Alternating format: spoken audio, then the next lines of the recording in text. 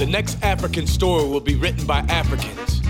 Meet the people using technology, innovation, and entrepreneurship to craft this new narrative. This is Building the Future podcast with your host, Dolton, coming up today on Building the Future. Usually, one thing I've learned from a lot of both Indian businesses, Jewish businesses, Chinese businesses, there's a lot of collaboration. But many Nigerian businesses, they don't do collaboration. Everyone wants to be the star player.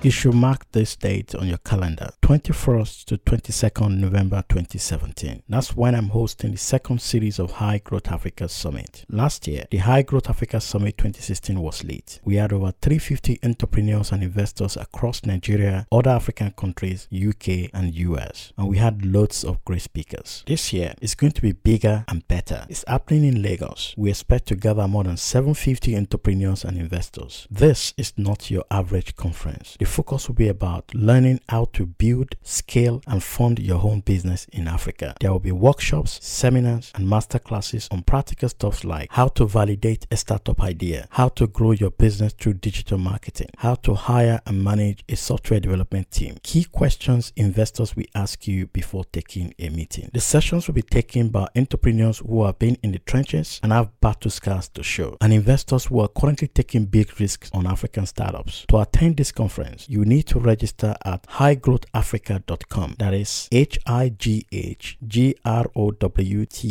Africa.com. It's happening on the 21st to 22nd November 2017 in Lagos, Nigeria. The ticket is less than $30 for general pass and $100 for the investor pass. But the ticket price goes up as we get closer to the conference. Go to highgrowthafrica.com and register now. That is highgrowthafrica.com and register now.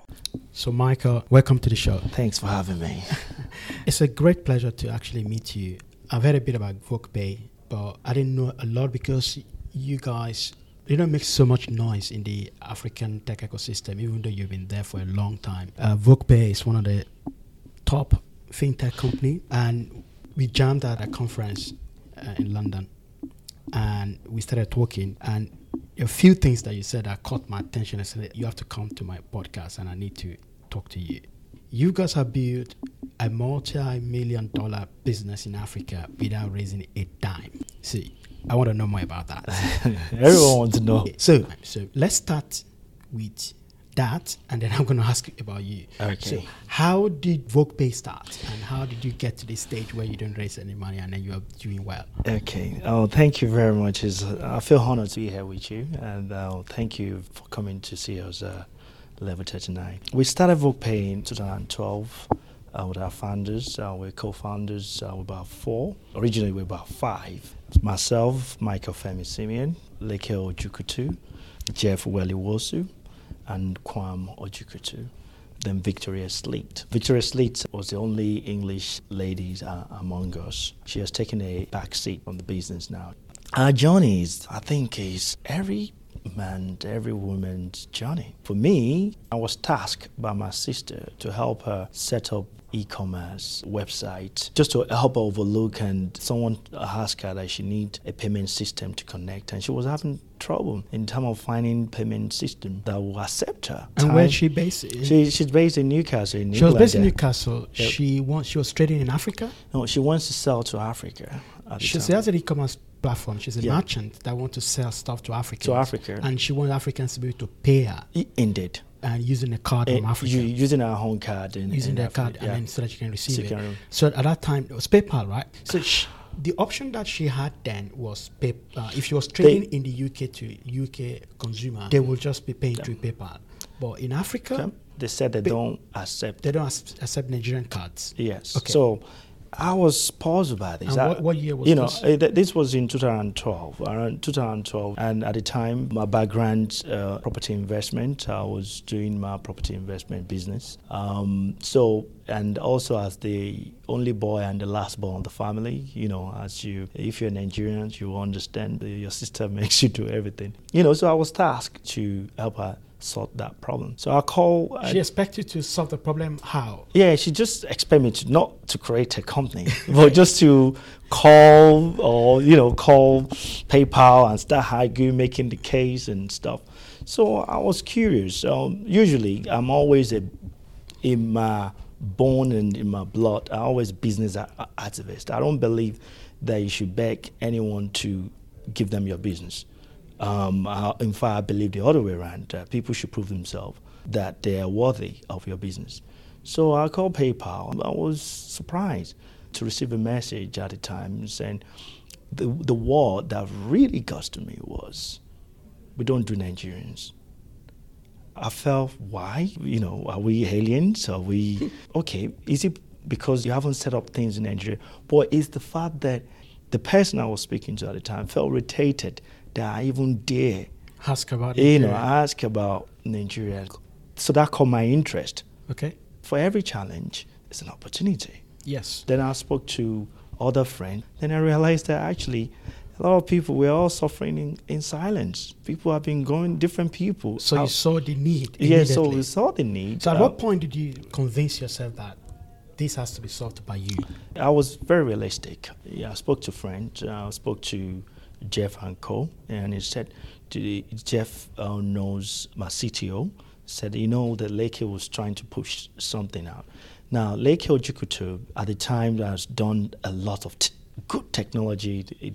This is a guy that have done Lagos State database. Is the one that built the whole database for Lagos. So Leke Ojikutu is a tech guy who builds stuff for other people. You build stuff. You have a software company called AfriSoft, and so he was working on VoguePay, trying to solve the same problem. So Leke has been working on VoguePay. Yeah, he's been working on the software for VoguePay. Yes, as a technology person. Yeah. Okay. So somebody now told you that Leke is doing something on VoguePay. Yeah, he's trying to put the same thing out there. So all of us now say, all right, we're all friends. Instead of us trying to solve this problem individually. Okay, so let's walk back a bit. Okay. You wanted to solve the problem. It's okay. Yeah. We need to build a payment gateway or payment platform that merchants all over the world can use to accept payment from Africans or from Nigerians. So you wanted to do it yourself. Yeah. You are not a tech person, so you're looking for... I'm a business person. You're looking for a tech person to build it. You have your ideas. And there's a friend now told you about Leke, or you know Leke as well? A friend introduced me to Leke. And told you that Leke is doing something similar? Leke is trying to build on something and testing something similar. So that's how you got together. So that's how VoguePay came to be about. Usually, one thing I've learned from a lot of both Indian businesses, Jewish businesses, Chinese businesses, there's a lot of collaboration. But many Nigerian businesses, they don't do collaboration. Everyone wants to be the star player. Yes. But this is teamwork. It's not. So you realized the importance of teamwork. Indeed. And is that why you got a lot of your co-founders to come together and to complement? Yes. So what did they each contribute to it? And because you could actually you and Leke can build it, and then you employ people and you pay them. So why did you have to get them as co-founders from the beginning? We always said to people in companies that compete with us, they're not competing with just one person. They're competing with a team. And but other people they have teams as well. Yeah, but you can't. What you can't buy is you can get employee to do something even better than you. I can get employee to be a CEO better than me, but it will not do or die for VoguePay. It will just move to another. Yeah. So did all these other co-founders then bring money in? Yeah, but money is not the... So how much did you guys start with? Well, VoguePay. VoguePay was started with just over $1,000. What did you... When I said just over $1,000, this just covered the SSL certificate and little thing, then get the customer service person. That's so because the technology has been built by Leke. The sample have been built by Leke. The MVP, the minimum viable product was built by Leke. Indeed. So you just need to push it out. We just need to push it out. So the four of you were working for nothing, for free. We're not only working for free, we are funding it with our own savings. Okay, so that means you put in more than $1,000. Of course. Yeah, so it's just the initial buying the URL and buying the SSL certificate and stuff. That's right. But every month, the 4 of you, the 5 of you are putting more money in. We're putting more money in. Every month, another $1,000 is going, another $500 is going. It just depends on the need and how we're growing.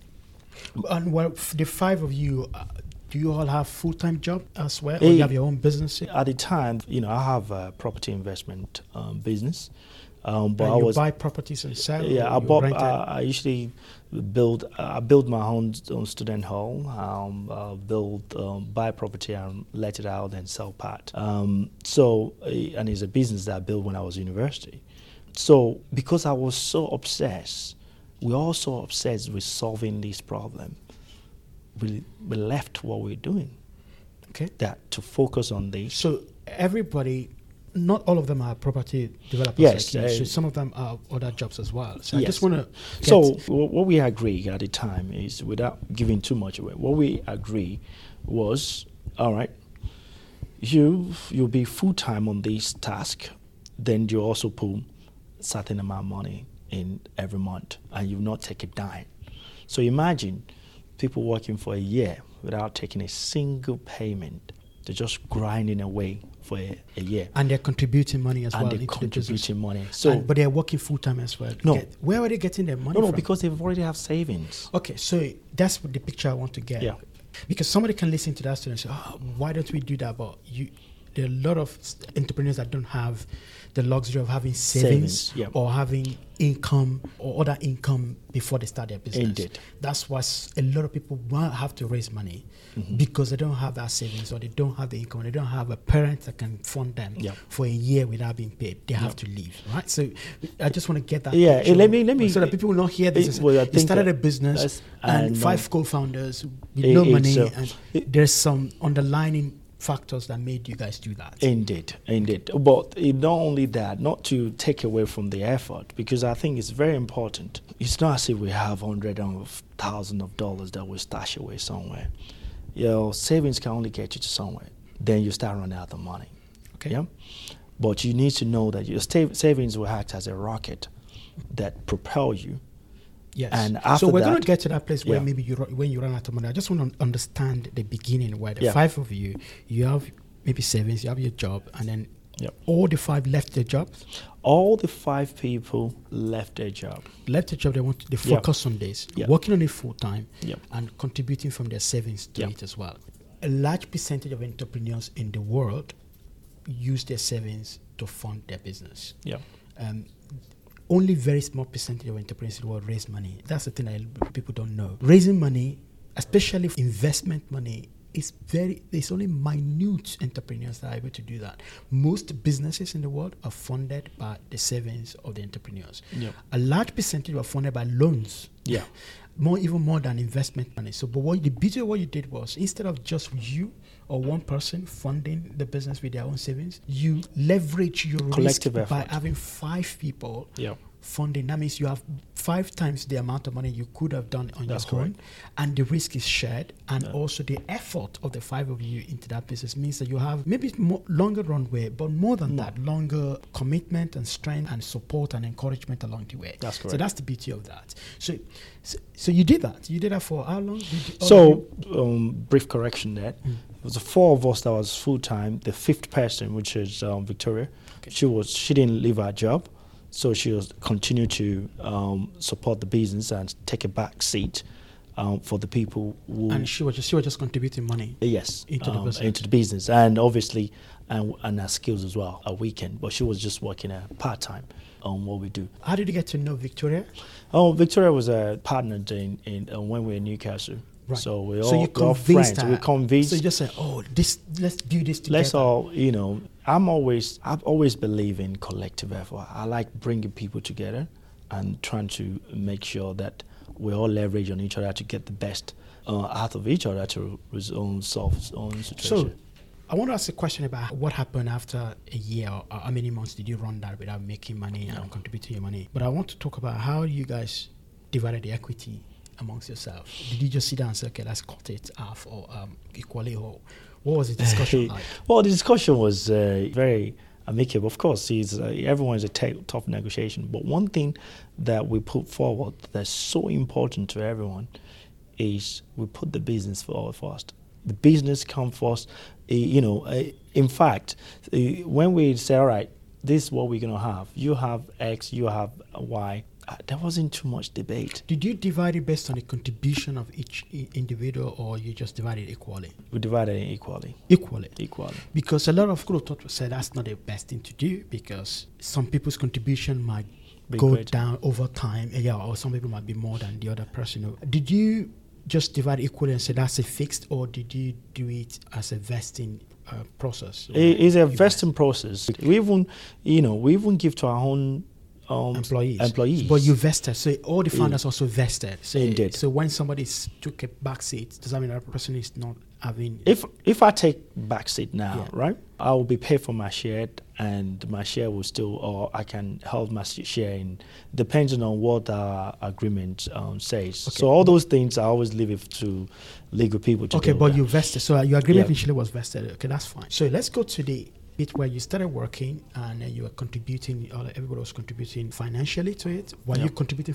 equally financially? Yeah. And what was that money being spent on? The tech people. You hired tech. We hired you hired employees. Employees. We have few employees at the time. So let's talk about your first minimum viable product that you released as a business. Yeah. How did you go about launching that? Because fintech, right? So it's not just something you can just launch and get to everyone. You see, we launched this thing was launched into the market. They only had just little fixtures, no complication. Because what we want to achieve is to offer service first, innovation second, to be able to serve Nigerians. So I want to understand your first product or your first USP. So I'm coming to that. How did you get that? So when we launched that into the market, we realized that we were very price sensitive. Yeah. So we free to integrate. Some of our competitors were charging thousands of dollars to integrate at the time. That's interesting. So we innovate and say, okay, let's make it frictionless. Yeah. Let's make it no-brainer for people to join. So it's free to integrate. And not only services that core product here. Not only that, we now created a lot of free plugins. So whether you're on WooCommerce, whether you're on Magento, you can connect. That's interesting. So you made it easy for. So you make it almost platform agnostic. Indeed. So that people can connect from any software that they've built. They built any language they build the system on. And is that because you have at your core a CTO who understands the product? So you have that tech DNA and that can easily build other. Yeah, at the core, we did a lot of research. We put our heads to the ground and trying to see what's the key things that people are. We're in business of solving problems. That's the business we're in. What are the key things? What are the painful? No, what are the most trendy things? What are the key challenges? Where is it coming from? What the customers are saying. And when we did that in our MVP, 6,000 SMEs, without doing a single marketing. So how did they get to know you? People are just, we explain our product to developers. And the developer tested out our product, and they see that there's a key thing they've been looking for, because now different developers can just take our products. You can take WooCommerce or WordPress and enable merchants. So these developers are African developers? African developers. So the strategy you employ was, rather than going directly to the merchant because they are disaggregated, we went directly to the developers who will have maybe on average 10 or 15 merchants who they build e-commerce platform for them, or traders. So you went to those people and said, this is a simple payment platform that you can use for a merchant, and they can then collect payments from anywhere, specifically Nigeria, right? They can collect payment from anywhere, but it will attack specifically Nigeria. Because at that point, the alternative they have was... At that point, alternative they have was the InterSwitch. InterSwitch, or eTransact. Which was expensive for them. Or GTPay. So let's go back to your original quest. This is interesting because a lot of startup founders create solution to solve a particular problem that they experience, but over time the business pivot and they consider it as a bigger problem, maybe related or not related to the one they originally have. So you wanted to solve a problem for a merchant, your sister in the UK, who wants to collect money from customers in Nigeria. but you ended up building a product that merchants in Nigeria can use as well to collect payment from Nigeria. And the problem you then solved was the friction and the price. That's the service problem. My experience have taught me that if you want to launch anything, you have to research the market, you have to understand the market you're operating in. And not only that, you have to build something that fit for purpose. Yes. So you're getting feedback and then you're building. And, you know, the trick things is people feedback position changes. They move, and you have to stay ahead of the curve.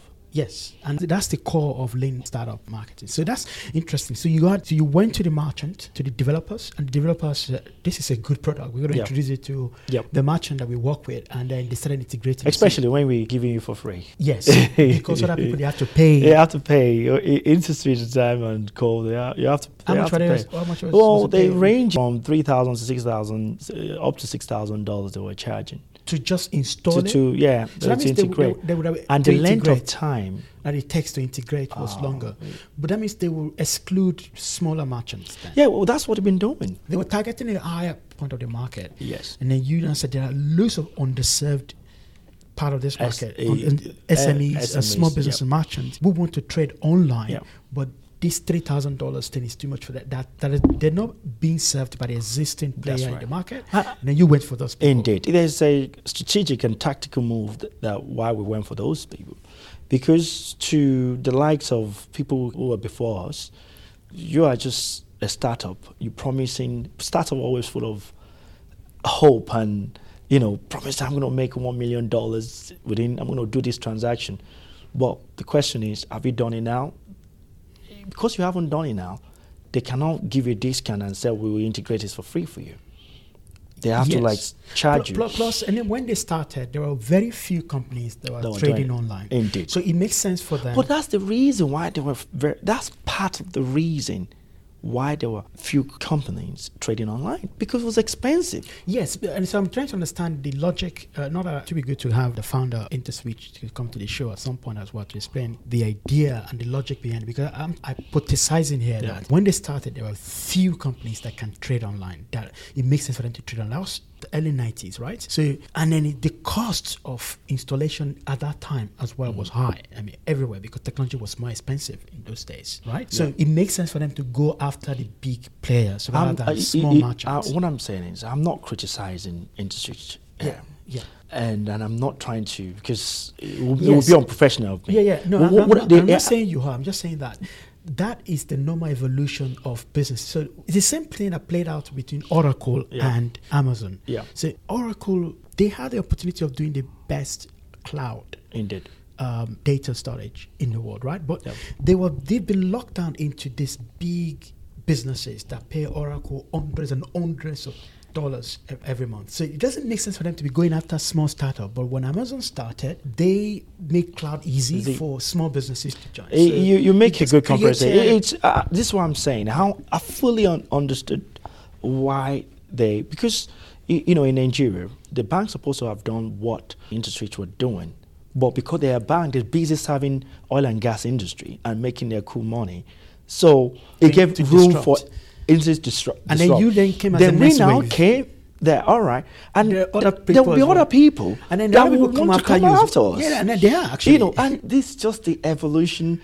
That's why, for example, right, you used to have Blockbuster before. You used to go and rent movies. Yes. And then Netflix take them out. And that's the story of disruption, right? Yeah. Which is interesting. That technology moves very fast. Moore's law, which is very, very real, that technology, the processing power it grows by maybe just exponentially, right? So you will have a company that will understand the trend of time and create a solution that is innovative at a particular time, but they will never remain innovative forever. There will always be something that they've left out because you don't have ultimate and resources that can solve every problem. Even Google cannot solve all problems. I mean, there won't be any Google if Microsoft have, because Microsoft have the capabilities. Yes. And then Google as well cannot solve all problems. So there will always be some bit in the market that another player who doesn't have the legacy technology or the legacy, because you're not a big company and you now have structure and process. Yeah.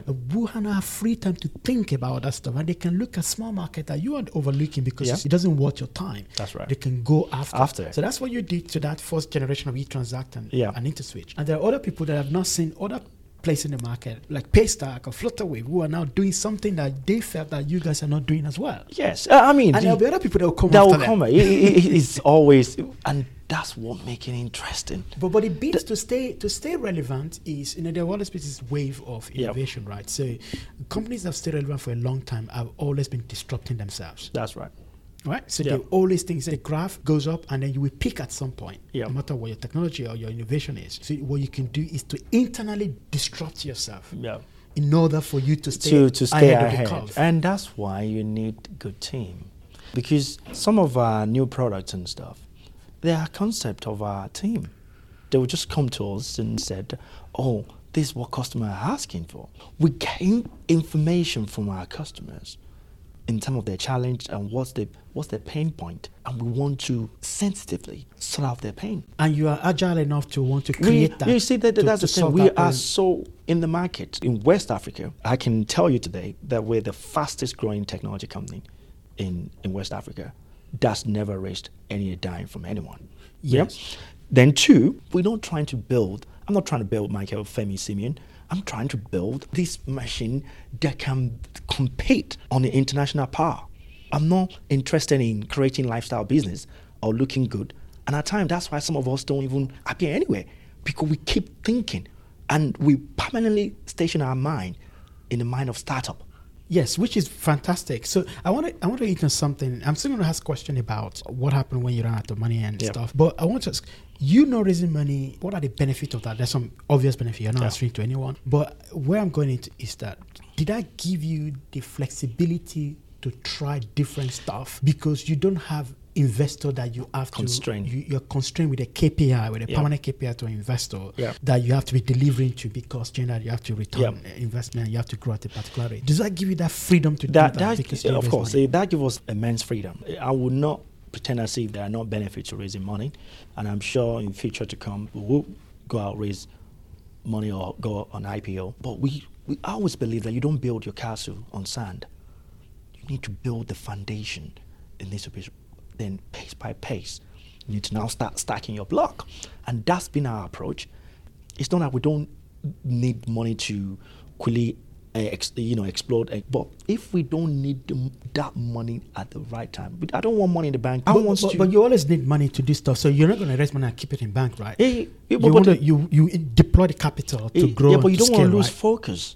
No, but raising money doesn't necessarily make you to lose. I'm not suggesting that it does. I'm saying for VoguePay Group, what we're doing is, no matter how good sprinter you are, this is a marathon. It's not a sprint. It's a marathon. No matter. But I think there's an argument about raising money against it. But I think I get your point about the fact that you need to have a business that will be able to utilize the capital rather than just raising money just because you're a startup, right? Yeah. So there's this Silicon Valley doctrine that startup is equal to raising money, which is wrong. Not all startups raise money. MailChimp never raised money, and they are high growth tech business. There are other businesses as well, like 39 Signals, the Basecamp, never raised money, and they are very, very successful high growth business. And even e-commerce business as well. So you can say B2B, that's B2B. It's very easy for you to be, but e-commerce like Eat24 didn't raise money. But there is also the argument for businesses that did raise money, because they raise money in order to scale quickly and fast. Yeah. Because capital gives you that edge. And raising money is a competitive advantage. Yes, it is. Because it scares off other competition as well. If we raise money today, we'll be doing both development and acquisitions. We'll be taking a lot of people out of the way. Okay, and that's why some people raise money. Yeah, I understand. And that's why, and it's a valid reason to raise money. It is a valid reason to raise money. What I'm saying, the difference I'm trying to make is this: that Nigerian environment, you can't compare it with San Francisco or New York. And we're not in a business of doing experiment. We're a business of creating what we expect will dominate, will be an institution. But creating the culture around that institution. Which you can do with raising money as well. So I think I get your argument about the fact that not raising money, if you have to put it side by side, if you can build a high growth business that is successful without raising money, that's the best way. Because I've raised money in my business before, and if I want to do any other business, I would prefer not to raise money because I've done, and I know what impact of it, and I know the understanding behind raising money. There's a lot of things that you did right, and there's also the bit of luck as well, and I'm going to get into that. But I agree with your understanding and your philosophy that if you can do without raising money, it gives you freedom, it gives you focus, it helps you to be able to build in your own on your own terms. I'm not saying, this is what I just want to be clear with. I'm not saying that we're not going to raise money. Right. What I'm saying is we still feel, even despite our successes, we still feel that we haven't even started yet. Okay. Just based on the problems, based on the environment, based on some of the challenges that we've seen that needs to be in place. And we feel that we still haven't even started yet. Now, when it gets to, if you're a mechanic, you're fixing a car, at one point you need spanner, at one point you need hammer. We are using spanner. We will still need hammer. Can you give us a picture of how big you are now, what you're doing now? So, in terms of transaction, what's your transaction? In terms of transaction, we do tens of $1 million monthly in terms of transaction. So you do tens. So you do double. You do. How many figures is that? That would be like 9 figures. So you do tens of millions of dollars transaction monthly. Among the group, within the whole. We have different product suites. So how many merchants have you got? In terms of registered merchants, we recently signed the Nigerian National Computer Science. To get an idea from that one, that would be 260,000 from that. What else? Narcos have got. Narcos has got merchants. They've got their platform. they've got members, and we signed a deal which will be announcing very soon. We signed a deal with them to help them. So some of their members will become VoguePay users. In terms of SMEs, we have just over 50,000 using active merchants who are transacting. Okay. Active. So can you give an idea of your turnover? There's a I know it's difficult for a lot of nations, but you can give an idea. You don't have to be specific. What I would say is millions of dollars in terms of our own. So you're having millions of dollars turnover. Yep. That means you'll be charging like 10% of your transaction, or what? No, Because you're doing tens of thousands. Yeah, but we don't. You see, we are very price sensitive, and the reason why we're in Ikeja, why we're not in VI on one skyscraper, is because we want to pass the savings to our customer. No, that has nothing to do with your revenue. That has to do with your. I thought you said that we will be charging 10%. We don't charge 10%. So if you're not charging 10%, what we charge on our transaction, on a typical transaction, for withdrawal, we charge 1.5 plus 1.5 plus 30 naira.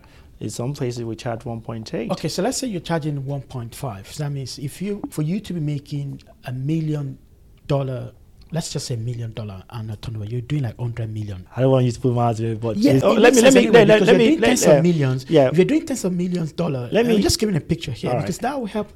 Let me just give you in payment system. You not only make money from the transaction fee. That's not the only way the revenue comes from. Okay. There are other things that are attached from your lot to various things that the customer. Okay, so you have other ancillary products. But it makes sense anyway. In fact, it's only 30% of your revenue come from direct transaction. No, but actually it makes sense anyway, because if you're doing tens of millions of dollars transaction, just on transaction every month, but on average, let's say $10 million. Okay, so on average, you're doing $120 million transaction on an annual basis. Yeah. And 1% of that is $1.2 million. Yeah. Right? Yeah, you know. Okay. So we're on a good start. How quickly did you get to that? I mean, that you have to stop you guys contributing. When did it become? How did it become? The question is, when do we break even? Cash flow positive. Yeah. When did it become cash flow that positive? That was 2015. Beginning, I think, if my memory serves me correctly, I think it was in March in 2000. You became cash flow positive 2015. Yeah. And you've been in the business since 2012. So between 2012 and 2015, the founders were just contributing money to the business. No. Between 2012 to 2013, we're contributing money. Between 2013, the business have gained enough grants where we will contribute less because the business. You're getting salary at that time? No, we're not. You're not getting salary? No. The business generates enough money To pay the founders. You're not to, paying no, to pay itself. Yep. So that's why we're not classing it as breaking even then, because Okay, it I hasn't started understand. paying. So does that mean all the founders have enough cash to still last that long? We're getting our expenses paid for. I understand. Yeah, But, so- but you're not contributing money anymore. No, we're not contributing anymore, Just which get is the expenses paid which for. is So the founders relief. can still live, We can still pay their rent, pay their rent, but not having no, enough money. we're not living lavishly. You know, Okay. we haven't got Bentley outside. You started a business 2012. The founders were contributing money into the business and not making anything. And you're contributing individually like $1,000. $1,000, $500, depending on our needs, but minimum $500. Minimum $500 per month. The founders were contributing to the business, and you're not taking anything out, Nothing. including your expenses. That's correct. And 2014, the business was making enough that the founders don't have to be contributing any cash into That's the business. And in 2015, effectively, because obviously all those money that you've put in, you have to start recovering it. You won't be breaking even until you recover on those money that. So 2015 was when you made enough money for the business that the founders can take some money out take those money that they've put in. they've put in. Okay, so the first thing was the founders took all the money that you put in. You took it out first. That's correct. That's the break-even point for Yeah. you. So that means at some point between 2014 to 2015, the business was generating enough profit, That's correct. operating profit, for you to now To start to slowly, save to start. and take. Or you're taking that out immediately. Yeah. after- So in 2015, the business was generating enough profit for us to of course to pay all our costs, to have a savings for the business, and enough to also start taking out some of the money that we initially put in. Okay. So I want to get an idea of how much it cost you to build this business. So in total, you have an idea of how much all of you contributed, in ballpark figure between 2012 and 2014. It depends how you want to calculate it in monetary terms. Monetary terms now. Yeah, you say in total over the years I would have put between $150,000 to $200,000. That's still very impressive that you built a fintech company that grew really fast and is now generating over $1.5 million per annum within 5 years. And you built that business with $200,000. Yeah, I mean, we still have a long way to go. No, but that's what you built so far. So if you, I know it doesn't work that way every time. The dynamics might be totally different. You might not be as cash efficient as you were. But if someone had given you $200,000, just like for like now, you would have built a business that is generating $1.5 million. But it doesn't always work that way. It doesn't always know work that yeah. if somebody gave you $200,000 at the beginning, you would have wasted it. And you would Yeah, not be I efficient think as you were. we wouldn't have been efficient and prudent. We're very prudent before we spend a penny. In fact, we're the Baba Jebu of technology. Before we spend a penny, we have to. Baba Jebu means the miserly guy, the guys that don't want to spend money. Just for our non-Nigerian audience. Non-Nigerian audience. So sorry, my apology. Yeah. And before we spend a penny, we need to know where would that penny get us? What return will we get for this penny? Does it make sense? Because the thing about startups, there are a lot of obvious things that you can do that doesn't necessarily bring you anything. That's true. Yeah, they bring you, can give you a lot of noise, but noises doesn't, and at times you can also have a lot of customer that don't necessarily generate you. That's true. So I think I'll get to that as well. And what are the key things that you did that save you money, help you to be efficient, and also you focus on profitability? Yeah, the first thing we did was the location where we stationed our office. Everyone complained about it. Why? Because we decided to go and get office in Agege in Lagos. And which is not where a lot of startups will want to be. No. It's a suburb of Lagos. This is a suburb of Lagos. That is not in the it's center. Not known. Yeah, it's not known for. But then what you're trying to save them, you will be spending more on infrastructure like good internet access and I don't know. But I mean, access to your customers, for example. But because we're not customer-facing business. Okay. The sole reason why we decided on IKK was solely based on cost. That where can we get most affordable office space? But that can affect you getting talent, by the way. So the reason why a lot of startups we want to congregate in an area or even go to some of the affluent part of the city is because you want to get the best talent. You want to get better. Well, because some talent will not want to go to IKK. Yes. So now, if that's the decision point for them. Well, the decision for us was the different talent at different stages. Stages. The best talent anyone who chose to be with you because they want to dictate terms, they're not fit to be in our team. There's some people on our team now that started with us, they're now director in each other because along the way, we both have developed each other. Some of these people have started with very low wages, but they're now on big wages because they can see reward for their effort. So you located your office in a cheap area of the city. That's correct. And what other things did you do? So what we also did is we look for people who have a very unique talent without having been motivated solely by money. It's very important in Nigeria. By the time you receive some CVs, it will full of all sort of qualification, MBA, CAPA, all sorts. But when it gets down to it, can't deliver. Whereas you will receive some guys who just HND or ND, but you know that this person is hungry. Okay.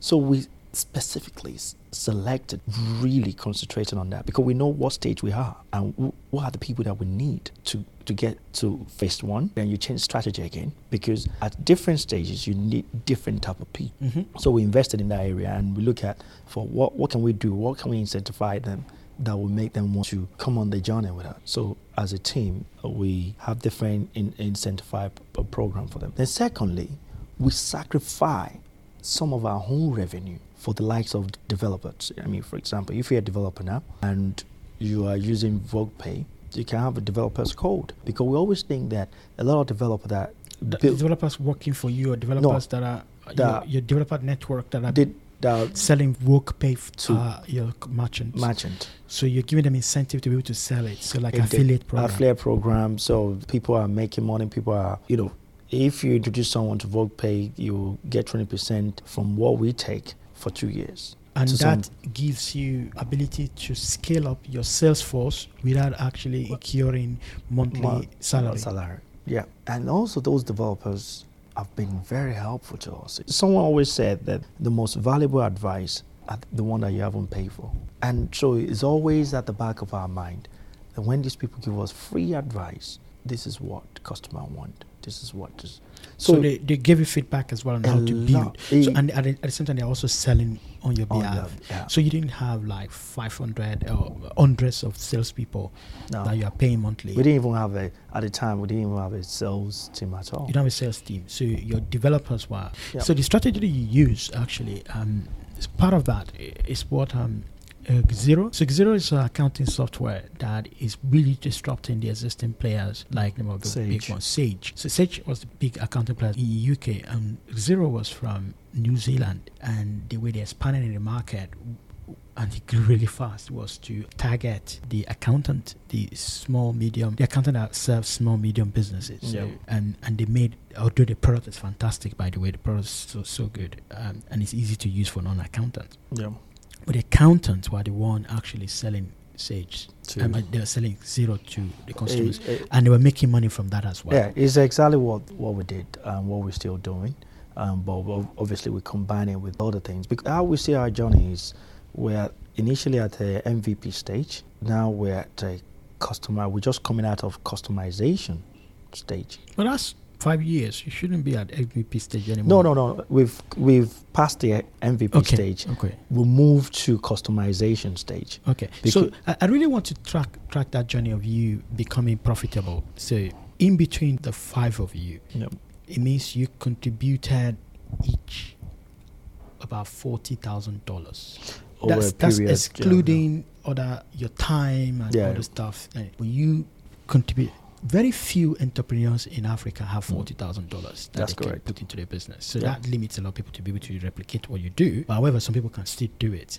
And what you did that was brilliant was that collaboration. Instead of you contributing $200,000 one person or I your would other even say that co-founder? we contributed each less than $40,000, because when you look at how our contribution is, I think it's almost around about $30,000. So that means you spend about $150,000. Yeah. Okay. Because the business then start generating. Yeah, I really want to know how much. I mean, before the business start generating money. So let's say $150,000. That means but it's still. It's very impressive that you're able to do that within 4-5 years, and you became profitable and hugely profitable in any standard, not just African standard. If you have any business that's making $1.5 million revenue, I don't know your expenses now. I don't know whether you scale things up, but you're generating $1.5 million as a revenue. It's decent. It's in any market. So where I'm going is you were able to do that, and there's so many learning points here. One is that collaboration that you had. Number two is you're very efficient in your expenses, but most importantly is you reject the idea that the only way to build high growth business is by raising money. Because if you accept that idea and you went that route, you would have been pursuing raising money. And raising money would be one of the things that you will focus on rather than building your business. So you might not be conscious, but I don't know whether it's conscious of you, but you rejected that idea that the way to build this business is only by raising money. You focus on contributing your own cash, and 5 of you did that, and you are able to build a profitable business, which is fantastic. Hey, I mean, so just to add to what you said, it's exactly what. Now, at the time when we're doing that, we're not conscious of. We just know. We just think in a traditional way that in any normal business, we want to grow a business that's profitable. You want to learn how to be profitable, and we felt that was more important to us than start looking for someone to come, because we feel that we have ability we can make money. We're a money making machine in our organization, but it's not good me telling you that. I need to demonstrate that. So, and if I can manage our home money very well, you will feel comfortable to say, oh, I will go with these guys. Because when we hit the market to want to raise big money, it will be big money. Yeah, you can raise. You can raise a lot of money now, and also actually, you can even go the route of. Say, one of the startups that have done that recently is Buffer. So Buffer raised a small amount of money. They raised $500,000 when they started. Buffer is the social media management app that enable you to post to Facebook. Is it a Nigerian company? It's not a Nigerian company. Okay, international. They started from Birmingham in the UK, and then they moved to San Francisco. Joel and his other co-founder, they moved to San Francisco, and they only raised $500,000.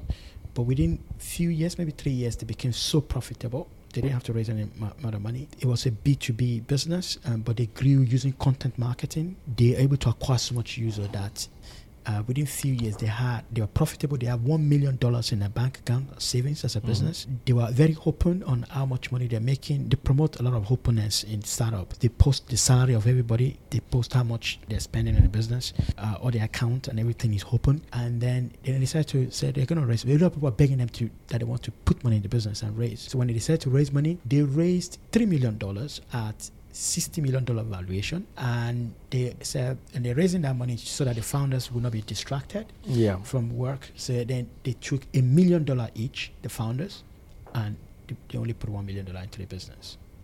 So the founders took $1 million. So $1 million. It sounds like a Groupon, you know. And the investors bought it because they demonstrated that they would get that money back, because they demonstrated the business can scale really well. Yeah. So the investors knew what they're going into, because those investors were the kind of investors that want that kind of business. And they said that they're not in it to just scale and just sell it off. Yeah. Maybe they've changed their mind now, but I don't think they want to sell the company. I always, in our own industry, I always think that it's very easy to set up a business, but it's not easy to run a fintech business. Yes. Any business. Any business for that matter. Now, especially to now want to run a business in Nigeria. There's about 40 selected technology companies on this floor. And every time there's a meeting, and people say, oh, this company have raised, some of them have raised $10 million that they've moved on. But among them, we're still the only one profitable. So among the whole. Now, we don't measure success by profitability, because that would be very naive. What we're saying is we want to demonstrate to ourselves that actually we can make money. Now, when we raise money, it's for growth. Yes, and that's the best money to raise. It's for growth. That's the best money to raise. That convinces you. Find it easier to raise money that way for a lot of investors, although you need to demonstrate what is in it for them as well. But if you say, okay, we know this market, we've demonstrated we can make money from it, but now we want to expand it. So we have 100,000, let's say 100,000 users. We know our unit economics. We know how much it costs us to get those merchants. If we raise $5 million, we're going to put all of this money into expanding the market. And because we know that, let's say we spend $100 to generate $10,000. So if you give us $5 million, that means we can. Yeah, we can. I mean, you can do your cost per acquisition and unit economics well. And then that's a easier argument to make when you're pitching this business to anyone, that we're profitable, but we're raising money so that we can scale, and the market is huge. Because some other investor might still walk out of the deal because they feel that, okay, you're profitable, it's good for you as a founder, but the market is not big enough. Yeah. You have a big market. You know, anyway. I mean, we're in this for long game. I see the African market, I see huge market that even you can be 10 at times. When I had some payment company, I would think I've never had them before, and we're in the same space, and that's how huge some of this market. We're going to close very soon, but I want to talk about when you became profitable and the freedom that gives you is to pay decent salary, right? Yeah, we always said still yet we're only taking allowance. It depends. Allowance, we take monthly allowance.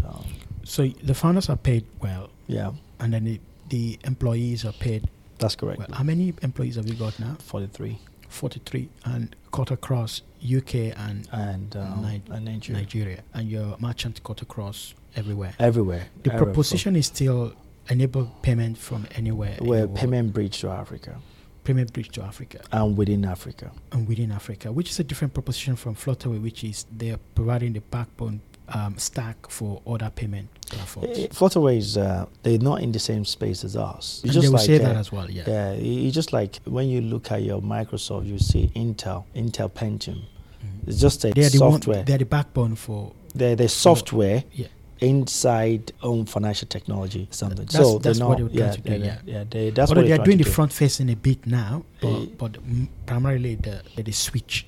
Yeah, they just the switch for and that's why that they're not in the same. They're not chasing what we chase for now. Are you working with them? We work with a lot of people in the industry. Are you using the technology? No. We use our own technology. We have partner. Okay. We are partner, but I can't categorically say it because we use various technology in terms of aggregate various technology to bring best for our customer. So in some aspect, we might have their partner technology that we're using. I won't rule that out. I think collaborative efforts also make things work, but I cannot categorically say that we're not using the technology. So it's interesting that your business is not profitable, and the story is amazing that you built a highly profitable, high growth and profitable business with small cash and not raising a dime. Even if you have raised $200,000 and you're profitable this way, it is still very, very impressive. Did you get grants at some point? No. We make sure that all our strategy is self-sufficient. Okay. That means your volume, so you are driving everything. The transaction as much as possible. It's driven by transaction because we know that if we don't get this transaction right, we will not get paid. Therefore, we won't be able to pay our staff. Therefore, we won't be able to have a business, and that's why it brings the whole, brings the reality onto you. So a lot of people argue that transaction in Nigeria is still small in terms of payment. See, that's what people think.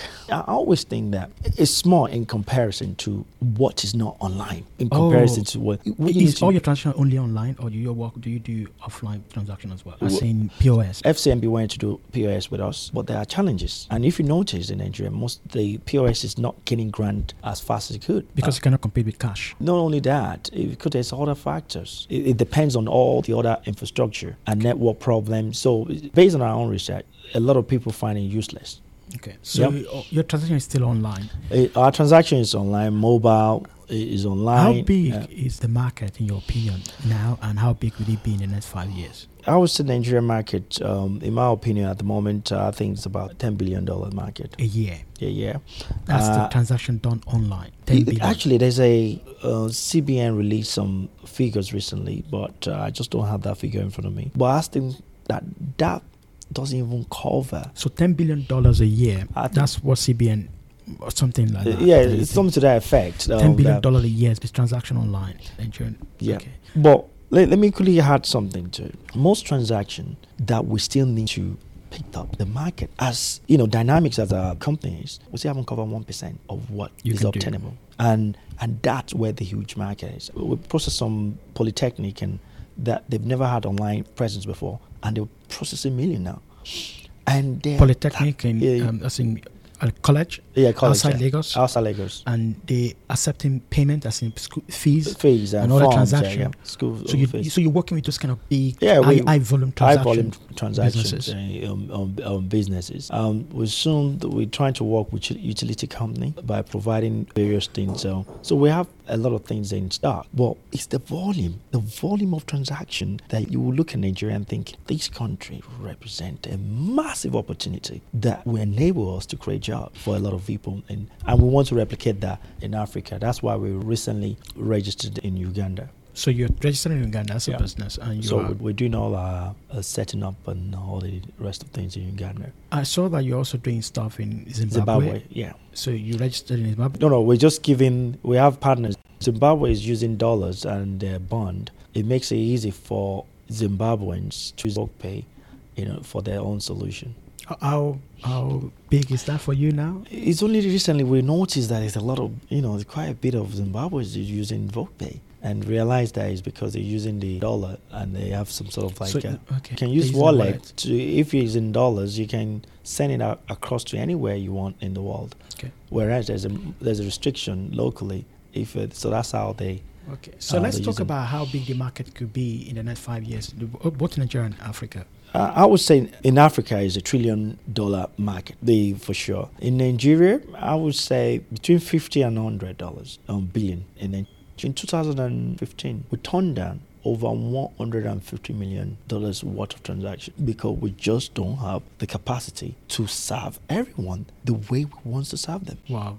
So for us, it's not about getting customer. It almost looks as if we're getting too much customer because we provide first-class service to people. Right. And we don't want the kind of service that we provide So to be diluted. So there's an excess market that the market is still big, Yeah. and it's just you being able to have capacity to meet the market. Indeed. So what I'll ask you briefly now about what is the next thing for you in terms of growth, or do you want to IPO this, or do you want to raise money to scale? What do you want to do? We'll be raising money to scale, and our journey has been from MVP to customization. We're just coming out of our customization. Once our new the 3.0 ready, not the What new is 3.0? the one that we have now, the VoguePay now, we call it 2.0. Just like iPhone, we also have. So you are revamping the whole We're revamping application. the application and the software. Now, once that is ready, we'll be raising money because we move from MVP to customization to monetization. But you're already monetizing anyway. Of course, but in our home mind, You've not been making we still that- haven't seen anything yet. Okay. So, like, how much are you looking at raising? It's too early to say. Things have to be quantified, but it will have to be serious money. Like, what is serious money to you? Serious money it has to be millions of dollars. Yeah, millions of dollars is easy because Eh, people that even don't have enough transaction like you have raised millions of dollars. Trust me. But you're talking about tens or under. If we raise $10 million, yeah, what we do with $10 million, everyone will fail in Africa. The effective way we will use the $10 million to take off the market. And we'll be looking at both acquisition, partnership, and on team development and sales team. Those are the areas. Acquisition means you want to acquire other small. Yeah, we have to take people out. Is it taking them out or acquiring some of the technology and No, team talent. that you think? In order to scale quickly, to really move quickly, you got to really, really take and assimilate people to be. So you got some cash now that you can use to acquire some. Yeah, some, we've got some cash, and actually it was discussed. We discussed that. We feel that we're looking at the market softly, but we haven't decided on who and we'll be interested in, and we want to make sure that wherever we go for is people who have the same passion and the same drives and share our line of vision for Africa, because we're very Afrocentric business. So, how do you see the future of African tech business?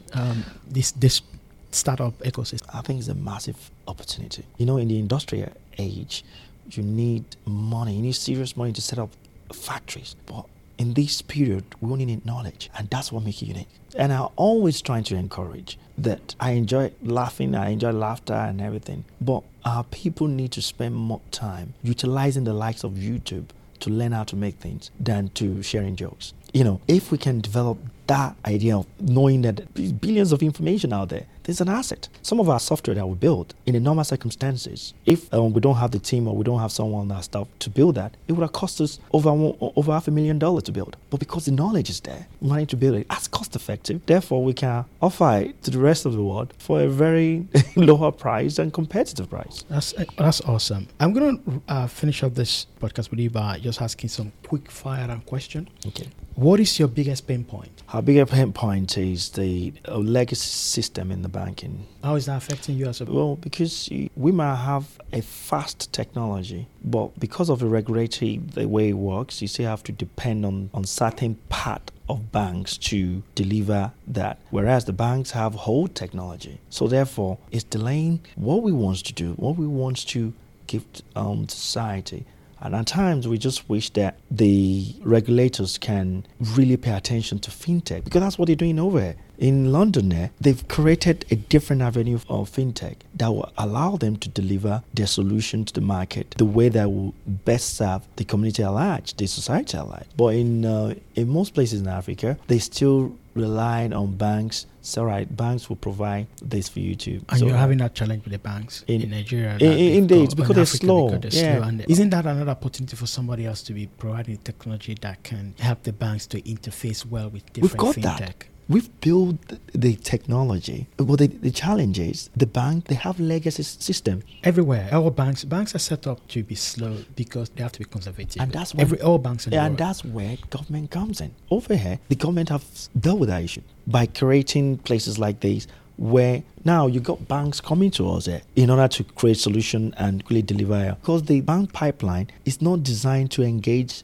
smaller business. Yes, it's designed to engage another big bank, and that's the challenge that you have in Nigeria. So what is your number one growth metric? What is the number one number that you look at in your business that indicates whether you're growing or not? The number one thing to be looking at is the bottom line. Not only bottom line as in are we getting more customer, and are we retaining? So is it your retention number or your acquisition number that you look at? I think the yin yang. Okay, they both go hand in hand. That's correct. Okay, so you look at how many merchants you're acquiring on a monthly basis, and how many of them are retained on a monthly basis. And they have to be active customers. They have to be active. So in other words, you're looking at your number of active customers. Indeed. That's the number one metric that you look at. Okay. What book are you reading at the moment, or you just finished reading? To be honest with you, I read financial books, the FT, that's what I read to relax. Last book I read was Kafka, the old Russian setting books. But I have not read any other books. And I've meant to read Richard Branson's book to revise on it, and because I always like to learn from people's journey. And more importantly, that someone will recommend this book to me is about a series of failures. Because you heard about people who are successful, but you don't hear about people who failed. Yes. I want to learn from people who failed to make sure that I don't do what they do. Yes, that's true. So which business is getting you excited at the moment, apart from your own business? At the moment, in terms of big business or small... Any business. It could be a tech business, it could be a startup, it could be big... The business that... But I think I'm looking at startups, businesses getting you excited at the moment. It's startup businesses. I heard about these businesses that are doing AR, augmented reality projection, and they're trying to use it for phone. And I'm very interested in... Is it Imisi 3D in Lagos? Or where? No, they're in South Korea. Okay. But I'm very, very interested in what Tesla is doing. Okay. And because I'm very keen about autonomous driving. Yes. I think that... Have you driven Tesla? Couple of blocks, but... Couple of blocks for the Road test. Road test. Yeah, road test. So then it take a couple of blocks in London. Because it's test driven. My friend was looking at one, so we just went. I actually drove Tesla more than a couple of blocks on the motorway. Test drove it. It was awesome. Yeah. So the first time I drove, the self-drive technology has not been released, but it was still awesome. It was great to drive a very quiet car. It feels so surreal. And then they called me back that they have this this almost self-driving stuff that I should come and test it again. And I went there and it was on the motorway. It just hands off and the car is just going and bend. And it's not just going straight, it bends. It follows the road. And then if you want to change lane, you just indicate, and when you indicate, and the car is just going to look around and change lane based on the circumstances around. So whether if it's a car behind you, it's going to change lane and make sure that it doesn't cut that car. And it also, you can indicate how much space you want it to have between you and the car ahead. And if a car comes out across you and pitch that, it's going to slow down so that they can have that gap. It's just awesome. I think that's one thing. If I'm not doing VoguePay, it will be autonomous driving that I will be promoting in Africa, because I feel that some of the roads that we need to build now, we need to factor that into. Yes. We need to factor that into. I reckon in 15 years' time, driving by yourself will be a long gone thing. Yes. So that's something that's getting me really excited. So it's been a pleasure having a chat with you. I think one other question I want to ask is, so you want to go public at some point? Yeah, we want to go on public. We want to go boom, big bang public. In Africa or in the UK? I think that it's too early to tell, because we like to listen to various advice and make our decision based on the information we provided at the time. So, but the goal is to go public? The goal is to go real. And the founders become billionaires? We hope so. We will become billionaires. That's good, yes. On the track to become billionaires. What we hope that there will be many, many, many multi-billion-dollar companies in Africa. Yeah, I think I'm convinced of that with you guys, that you will build billion-dollar business in Africa. Thank you very much for your inviting us. It's a pleasure having you to come to this show. You. I hope to bring you back again. Thanks to your maybe audience. When you just raise money and you're scaling, or you are going IPO. You might actually not raise money and you just raise money in the public market. Please come to our office in Lagos. Come and see us.